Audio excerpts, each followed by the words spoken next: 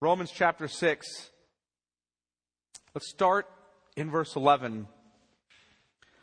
So, you also must consider yourselves dead to sin and alive to God in Christ Jesus. Let not sin therefore reign in your mortal bodies to make you obey their passions. Do not present your members to sin as instruments for unrighteousness, but present yourselves to God as those who've been brought from death to life, and your members to God as instruments for righteousness. For sin will have no dominion over you, since you are not under law, but under grace. Let me pray. Lord, we ask that you would illumine our minds to understand your word, that you would soften our hearts to receive it with joy. Lord, that we would grow in sanctification, that we would desire to live the reality that is true in Christ. That we are dead to sin and alive to God in Christ Jesus. That we would become what we are in Him. Lord, that we would work diligently toward that for your glory. In Jesus' name, amen. Two things. Jay, one, could you get me some water, and can you grab that door and close it? Thanks. Well, as a pastor, there's nothing I desire more than to see Christ formed in you. Nothing I can think of that gives me more joy, nothing I can think of that causes me to pray more than the desire to see Christ formed in you. Not only that you would be saved, but that you would grow in holiness. That you would understand His Word. That your families would exalt Christ. That your marriages would exalt Him. That your mouths would sing His praise, would speak truth in love, would be filled with graciousness. That your minds would be constantly focused on God and His worldview. That your hearts would be filled with rejoicing and love for the Lord. That your hands and feet would be dedicated to carrying you to a place where you share the gospel rather than carrying you to a place where you participate in sin. That your eyes would be diverted from things that cause lust in you. And your ears would be diverted from the same. I can't think of anything that I desire more than to see a church that is holy. A church that answers the prayer of Christ in John 17 when He says, sanctify them by the truth. Thy word is truth. That's what Jesus says. Sanctify them by the truth. Thy word is truth. He wants us to be holy, set apart. In fact, what Jesus says is that if we're holy and we love one another and we understand the union we have with Him and the union we have with another, and we live in reality of that, the world will know that He is who He said He is. It's the greatest apologetic of the church. It's the greatest defense of the faith that we can present to the world, is a holy, loving church. That's what I pray for you. I don't pray for you just vaguely and generally. I pray it for you as individuals in this body. There's nothing I desire more. I deeply desire to see you mature in Christ. I understand what Paul says when he says that you are my joy and my crown. That's how I feel about you. I have this deep love for you and for God's glory. And so I ache to see you holy. In fact, that's the heart of most pastors. It's the heart of most pastors. So much so that pastors aren't exactly sure how to do it, and they're not so sure they trust God the way they should, because they so want to make it happen that they grope after methods. They look for formulas to make it happen. I'm going to give these pastors the benefit of the doubt. I don't think most pastors go groping after the latest, greatest program, the latest, greatest formula, the latest, greatest tip or technique for ministry to make their people love Christ because they're totally motivated by selfishness. I believe that many of them go after that. In fact, most of them who are biblical Christian pastors pursue those programs, those techniques, and those methods because they predominantly want to see their people honoring Christ. But they don't know how to do it. Or if they do know how to do it, which is preaching the word and prayer, they don't trust it's enough. They don't trust it's sufficient. Think about the methods that are used. The purpose-driven life is one I can think of. I'm not taking a knock on Rick Warren here. But every church in America, practically, that's evangelical in nature, did 40 days of purpose. If only we took 40 days to all read this book and do small groups, our people would finally be the kinds of Christians we want. I mean, I heard that appeal made. I think of what happened with Willow Creek and the seeker-sensitive church movement. If only we would do church just right, if we orient everything just right, unbelievers would like it, people would come to faith, and people would grow. That's what it takes. Now there's the kind of self-feeder movement. Have you heard of this? The self-feeder. If only I could teach you to read the Bible on your own and not to depend on me or on anybody else in the body to help you grow, then you'll be mature in Christ.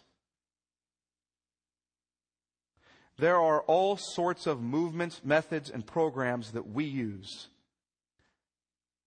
And predominantly, pastors are interested in them because they want to see their people grow. And because they don't trust God to do it. Do you think Paul cared about his people? Think Paul cared about the church? Look at Acts chapter 20. Acts chapter 20. I want you to hear the heart of the Apostle Paul for the church.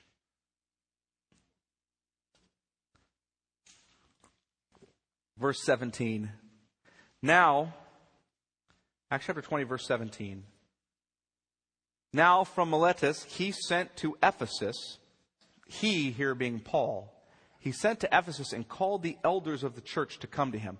Paul called for the elders of the church of Ephesus to come and meet with him because he wanted to instruct them. Those are the leaders of the church. Those are the shepherds, the pastors of the church. He called them to come and meet with him. And when they came to him, he said to them, and here's what he says. You yourselves know how I lived among you the whole time from the first day that I set foot in Asia, serving the Lord with all humility and with tears and with trials that happened to me through the plots of the Jews. Do you hear Paul's heart here? How I did not shrink from declaring to you anything that was profitable and teaching you in public and from house to house, testifying both to Jews and to Greeks of repentance toward God and of faith in our Lord Jesus Christ. And now, behold, I'm going to Jerusalem, constrained by the Spirit, not knowing what will happen to me there, except that the Holy Spirit testifies to me in every city that imprisonment and afflictions await me. But I do not account my life of any value, nor as precious to myself, if only I may finish my course and the ministry that I received from the Lord Jesus, to testify to the gospel of the grace of God. And now behold, I know that none of you among whom I've gone about proclaiming the kingdom will see my face again. Therefore, I testify to you this day that I'm innocent of the blood of all of you. For I did not shrink from declaring to you the whole counsel of God. Pay careful attention to yourselves and to all the flock in which the Holy Spirit has made you overseers to care for the church of God, which he obtained with his own blood. I know that after my departure, fierce wolves will come in among you, not sparing the flock.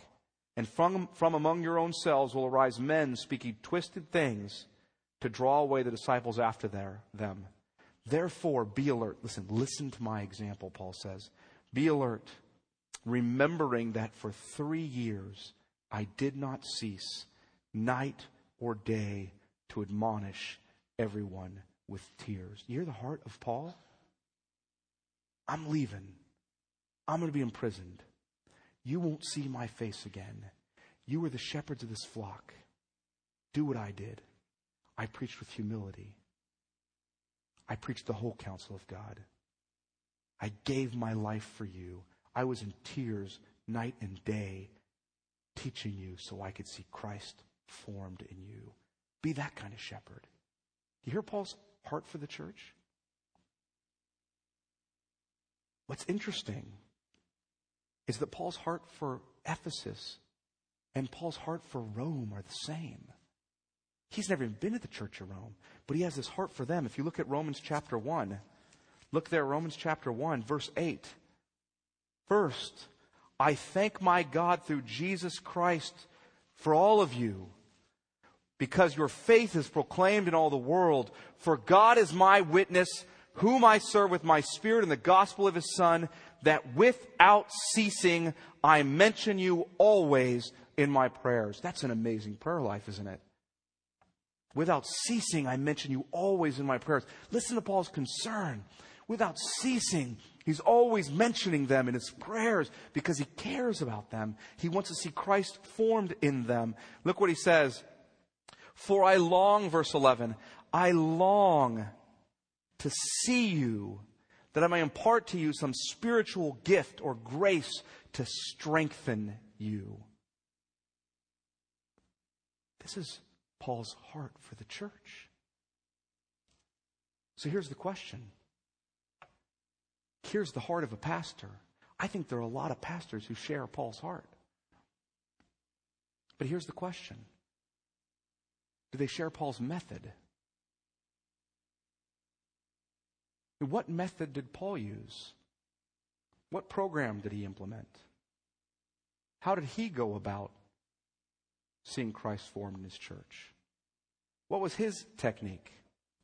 How many sermons did he preach where he gave his people a list of things that we could do?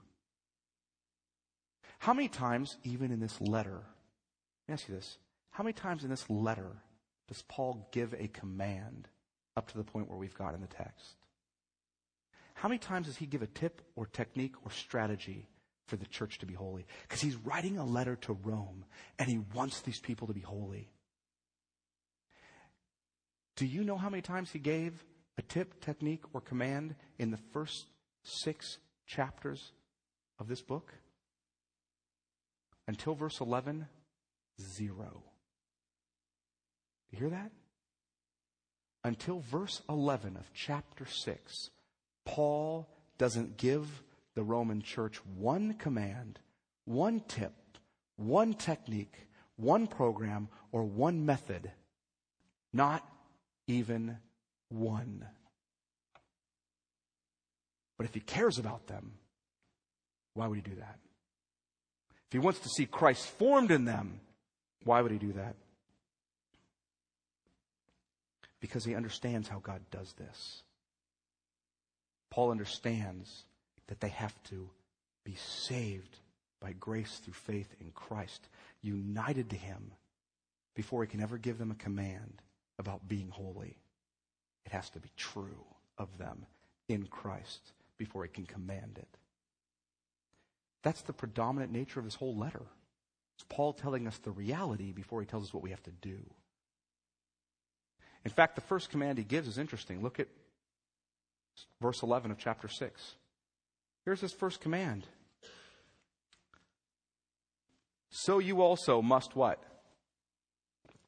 Consider yourselves dead to sin and alive to God in Christ Jesus. Do you hear that? That's his first command.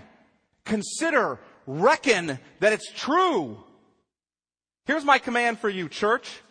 I just went on for 6 chapters, Paul says to Rome. Here's my command for you. 6 chapters I told you about the gospel. You want to grow in holiness? Consider it true. Reckon it to be true. I just told you that you're dead to sin and alive to God in Christ Jesus. Reckon it to be true. You want to be holy? Reckon that to be true. What does that word mean? It's a peculiar word. The Greek word is peculiar. It's a mathematical term, actually, or mathematical in nature, I should say. It's kind of like an accounting term. Paul is saying, in a sense, trust the math of the gospel. Trust that it's a reality. It's like there's a balance sheet with 2 columns. And you have all of this sin, right? Here's you're dead to Christ, or you're dead in sin, right? And then here's Christ over here who's alive to God. And it's as if in Christ, and this is not as if, I should say, it is that in Christ, His righteousness, His life in God, His death to sin that He paid on the cross is transferred to your account, and your account is transferred to His. All your sin, all the penalty and punishment you deserve is given to Him. And all of the righteousness, all of the reward is given to you at the cross. And when He resurrects, He is then alive to God again. He gets His reward. But in Christ, we're treated as if we lived His life. And He's treated at the cross as if He lived ours. What Paul's saying is, church, that isn't a nice story. It's true. Reckon it to be true. Just like when you open your checkbook up and you see the balance and what it is, you reckon your account and you see what it is. That's a reality, isn't it? You do your math right, it's a reality. Reckon it to be true. That's how true it is, Paul's saying. It's true. Know it's true. That's his first command. It's a really interesting command. Know it's true. Consider it. Think about it. Dwell on the truth of it. Dwell on it. That's an interesting first command, isn't it? It doesn't go out and do something good. It doesn't give money to the church. It's dwell on the truth of the gospel. Consider the truth of the gospel. Think about it. Know it. So what does it mean, dead to sin, alive to God? What Paul's saying is, here's what you got to know. You died to sin. The penalty of sin was paid for you in the cross. And the power of sin was broken in your life at the cross. Reckon that true. Are you still in its presence? Yes. Does it still affect your body? Yes. Does it still affect your mind and your heart? Yes. Does it have you enslaved? Does it own you? No. Are you defined by it? No. What are you now defined by? You're defined by being in Christ, alive to God in Christ Jesus. What does that look like? You guys remember the story of Genesis? Adam's in the garden. God's created his body. And his body's laying there lifeless, right? It's dead. And God breathes His Spirit into Adam, doesn't He? And Adam what? Comes alive. He breathes into him. And he comes alive. And now he's alive to God. Prior to that, Adam could not respond to God. He was dead. And then he was alive to God. The same thing is true, or likewise is true of us in Christ. We were dead, and now we're alive to God. We now can respond to God properly. But sanctification and change and growth is not accomplished only in reckoning or in considering. It's not only accomplished there. That's not where it stops. Right? You would think, okay, I've reckoned it to be true. I've considered it to be true. Is that all I do? Dwell on the gospel? And that's sanctification? No, although that's the first thing you do. Paul starts there. That's primary. That's ultimate. But he doesn't finish there. Look what he goes on and says in verse 12. He goes on and says this. Let not sin, therefore, reign in your mortal bodies to make you obey their passions. Do not present your members to sin as instruments for unrighteousness, but present yourselves to God as those who have been brought from death to life, and your members to God as instruments for righteousness. See what it does? Paul goes on, he gives 4 commands that can really be summed up in 2 things. 4 commands for us that can really be summed up in 2 things. Here are the 4 commands. You look at them. Let not sin, okay, therefore reign. That's one command, to make you obey their passions. Do not present your members to sin as instruments for unrighteousness. Second command. But present yourselves to God as those who have been brought from death to life. Third command. Fourth command, and present your members to God as instruments for righteousness. It's kind of a 4th command. It can be summed up in 2 things. The activity of sanctification. There is a reality in the gospel, and then there is an activity that we have to contemplate that reality, and then there's an activity that we have to participate in. In other words, sanctification requires we do something. It requires we do something. We have to be this first before we can become it. Does that make sense? To be it before we become it. But it requires that we become something once it's true of us. And what is it? What do we do? The first thing is this. Keep sin from reigning by not offering your members to sin. In other words, he says is, keep sin from reigning in you by not offering your members to sin. That's the first thing. That's the negative. Keep it from reigning by not offering your members to it. The second thing is the positive. And what is that? Allow righteousness to reign by offering your members to righteousness. Hear that? Don't offer yourselves to sin. Offer yourselves to righteousness. That's how it's done. It's a putting off and putting on, as Paul says it. You mortify sin in the flesh, and then you put on righteousness. You put off sin, put on righteousness. Something we do. How do we do that? By not offering our members to it. What does that mean? Paul used an interesting word here, though, offering. It's the word used in Romans 12. Therefore, in view of God's mercy, offer your bodies as a living sacrifice, holy and pleasing to God. Offer your bodies as a sacrifice, holy and pleasing to God. To offer something is to lay it down. It's like you take it to the priest and hand it to the priest as a sacrificial offering on your behalf. That's what they would do. That's what this word is. It's the way it's often used. It was used of Jesus when he was taken to the temple and he was offered there. It's brought forth. That's what he's saying to do with your members. Offer yourselves to righteousness. Do not offer yourselves. Do not lay yourselves at the footsteps of sin. Do not give yourselves to sin. Give yourselves to righteousness. So what does he mean by that? What are the members that we're offering to righteousness? James Boyce lists 4 of them. Here they are. The first one is your mind. Your mind are the members that you offer to righteousness and you do not offer to sin. Look at Romans chapter 12. It's interesting how Paul actually lays this out later.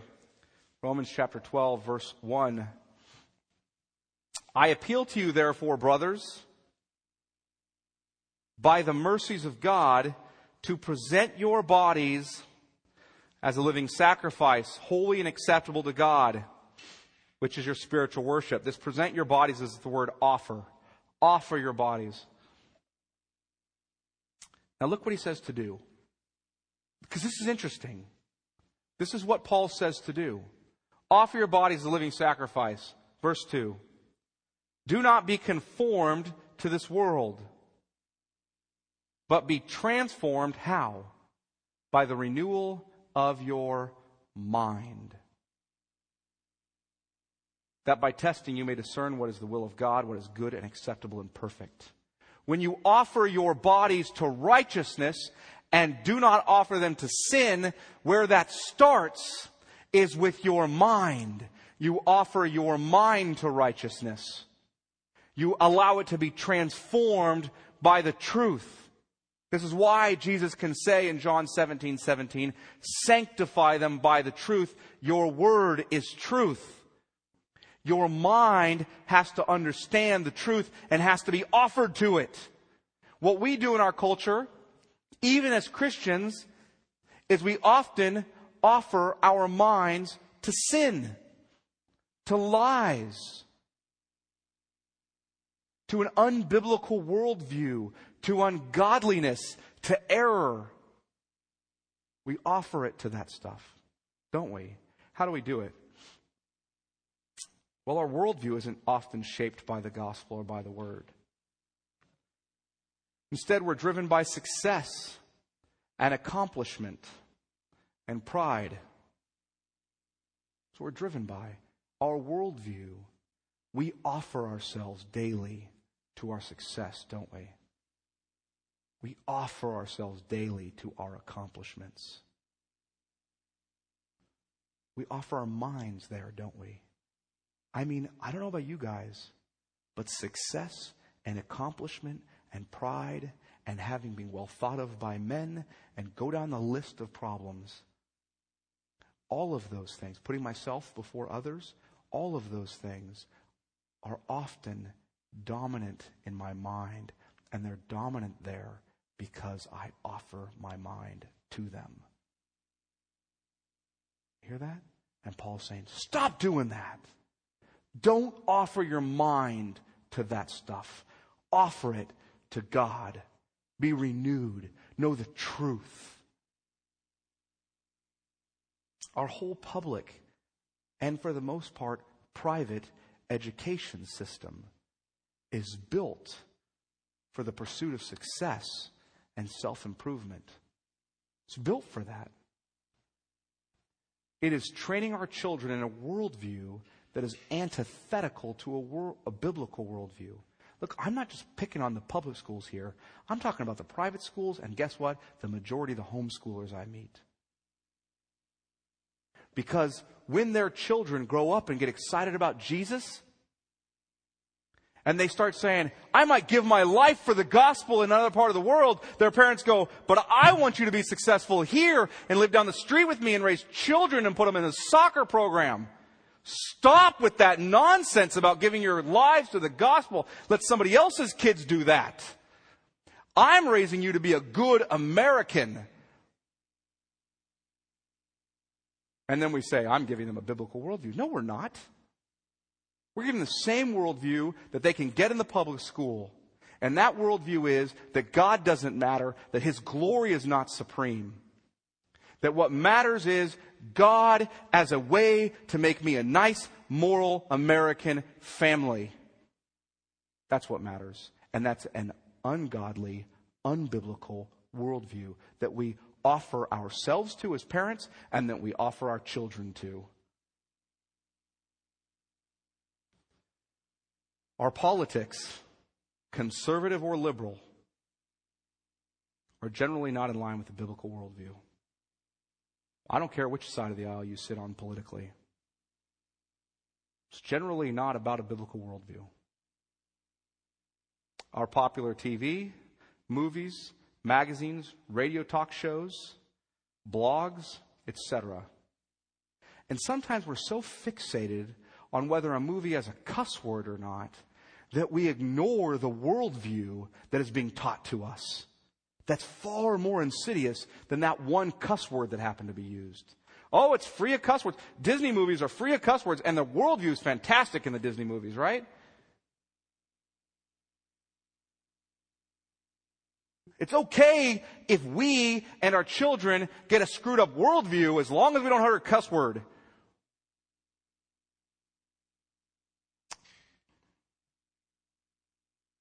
Think about the mind of Christ. had this mind that was also in Christ. You know what the mind is? He put others before himself. How often is that the worldview being taught that we're offering our minds to? Put others before yourself. It's pretty rare for most of us, isn't it? I mean, if we're honest. Look, I'm not telling you to abandon the schools or to abandon politics or to abandon popular cultural activities. Don't get me wrong.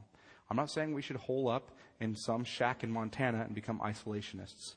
It's not my point. Because if we do that, then we'll think that the disease is out there and not in here. And look, the disease is right in here. I can't catch it from the world. I already have it. What I'm telling you is that you better be in the Word and reading good theology and listening to good sermons as much as you are taking in the world views that are out there. Or your mind will be conformed.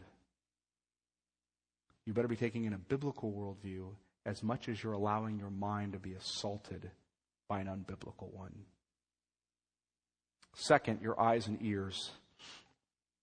1 John 2:16. Turn there to 1 John 2. 1 John 2, this is the second member of our body that we offer to sin, that we're supposed to offer to unrighteousness. Paul says, cease to offer your eyes and your ears to unrighteousness or sin. Start offering it to righteousness. Chapter 2, start in verse 15. Do not love the world or the things in the world. If anyone loves the world, the love of the Father is not in him. For all that is in the world, the desires of the flesh, and listen to this, and the desires of the eyes and pride and possessions is not from the Father, but is from the world. And the world is passing away along with its desires. But whoever does the will of God abides forever. The desires of the eyes, what are those? The lusts of the eyes. It's, if I give you an image of it, I want you to think of Eve in the Garden of Eden. And what does Satan tell her? This fruit is good, Eve. It'll make you wise. And it says in the text that Eve, what? She saw that the fruit was desirable. She lusted after it. And she went after it. Her eyes were offered, in a sense, to sin and not to righteousness. Our ears are often offered to sin and not to righteousness. We're bombarded by our culture. You go into the mall, for example, one of the most demonic places on earth, right? And you walk around and they assault your senses with smells and sights and sounds, and it's all to convince you that you don't have enough, that you should not be thankful, that you should not be content, but that you should want more. And they have it to offer it to you. And we do it. Commercials on TV. You know how many commercials a person watches in their life? And what does every commercial want to convince you of? Without our product, there's no satisfaction in life. That's the whole agenda of a commercial. The movies, books you read, radio we listen to, blogs, YouTube videos we send each other are often assaulting our minds, our eyes, our ears with sin and not righteousness. What am I saying? Don't ever watch TV? No, because that would be a problem for me, at least. Not the rest of you. What's my point? My point is that you better not be taking in, at least not be taking in more of that than you are of God's Word. The truth better be coming into your head, your eyes, your ears. You better be meditating on that as much as you are on what the world has to offer you. So if that means you have to cut back because you only have 15 minutes of Bible reading, then I would cut back on other things. Because you don't want to offer your members to sin. You want to offer them to righteousness. Third, the tongue. Your tongue. James chapter 3. James chapter 3. Turn there with me. It's right after Hebrews, right before you get to 1 Peter, etc. Back toward Revelation. James chapter 3. Starting in verse 2. For we all stumble in many ways, and if anyone does not stumble in what he says, he is a perfect man. That's the truth, isn't it? Also, able also to bridle his whole body. If we put bits into the mouths of horses so that they obey us, we guide their whole bodies as well. Look at the ships also. Though they are so large and are driven by strong winds, they are guided by a very small rudder, wherever the will of the pilot directs. So also the tongue is a small member, yet it boasts of great things. How great a forest is set ablaze by such a small fire, and the tongue is a fire, a world of unrighteousness. The tongue is set among our members, staining the whole body, setting on fire the entire course of life, and set on fire by hell. That is not a good endorsement of our tongues, is it? And we are so often offering our tongues to sin and not offering them to righteousness, when we should be using our tongues to extol the grace of God, to rejoice in God, to worship God. We're often using our tongues for what purpose? To speak gossip, to tear down people, to participate in coarse speech. You know, Paul's so concerned about the gossip problem, the problem of the way you use your tongue. He's so concerned about it that he actually tells young widows, he tells Timothy, actually, Paul writes to Timothy and says, Timothy, make sure the young widows get remarried so they don't have too much free time on their hands, because they're going to go to house and spread gossip. It's a concern. Because that's what our tongues are often used for, right? We offer them to sin rather than to righteousness. We don't speak the truth in love. We don't preach the gospel. We don't encourage people. Instead, we're quick to gossip, quick to tear down, and often slow to worship. Fourth, we're supposed to offer our hands and feet. Hands and feet. You get your mind, your eyes and your ears, your hands and your feet. Your tongue, your hands and your feet. Listen to 1 Thessalonians chapter 4. This is a lesson our culture could learn right now. Not that the other ones aren't. But 1 Thessalonians chapter 4, verse 11. Right before that he says this, we urge you, brothers, to do this more and more, and to aspire to live quietly, and to mind your own affairs, and to work with your hands as we instructed you, so you may live properly before outsiders and be dependent on no one. Hear that? Aspire to work with your hands. Put your hands to work. What's he saying? Diligently work at your vocation, your calling. Whatever it is, work hard at it. If you're a mom who's staying at home, work hard at the vocation or the calling that God has given you. If you're a man who has a career, or you're a mom who has a career and you're a mom, now you have two vocations, I'm sorry for you. Work hard at both of them. Men, work hard at your calling. Don't be lazy. Put your hands to good use. That's what he's saying. We used to call it the Protestant work ethic. It's gone now. But that's what we used to call it. Protestants used to be known for their hard work. Now we've become rich and lazy, right? Why is it important to work hard? Because when you work hard, you generally mind your own business and you're not out causing trouble with other people, right? And you provide for yourself and you're not out being dependent on everyone else because you're lazy. It says work hard. So here's the question. Are you diligently working at your vocation, Or are your hands dialing phone numbers and typing emails and IMing people and playing computer games and flipping the TV channels rather than working hard at your vocation? What about your feet? Paul says in Romans chapter 10 that blessed are the feet of those who bring good news. Where are your feet carrying you? Where do they take you? Your feet carrying you to bring the gospel to people? Or are they carrying you to the hottest new nightclub? Look, I can pretty much guarantee you, can trust me, that you're not going to be offering your members to righteousness by going to Hooters or the Tilted Kilt. It's pretty much a guarantee. Right? Where do your feet carry you? Do they carry you to an opportunity for righteousness? Or do they carry you to opportunities for sin? How do you offer your members? What do you offer them to? What Paul says, offer your members to righteousness. It's a spiritual battle that we've entered. We've been declared to be His. We're His people in Christ. But Satan didn't give up.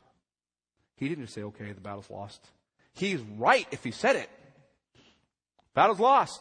He lost, but he didn't just give up then. He declared war. He upped the ante against those believers, those who are saved. And he said, I'm going to declare war on you in a way I haven't before. And he comes after us with vigor. And what Paul says is you're in this battle. And you have to fight.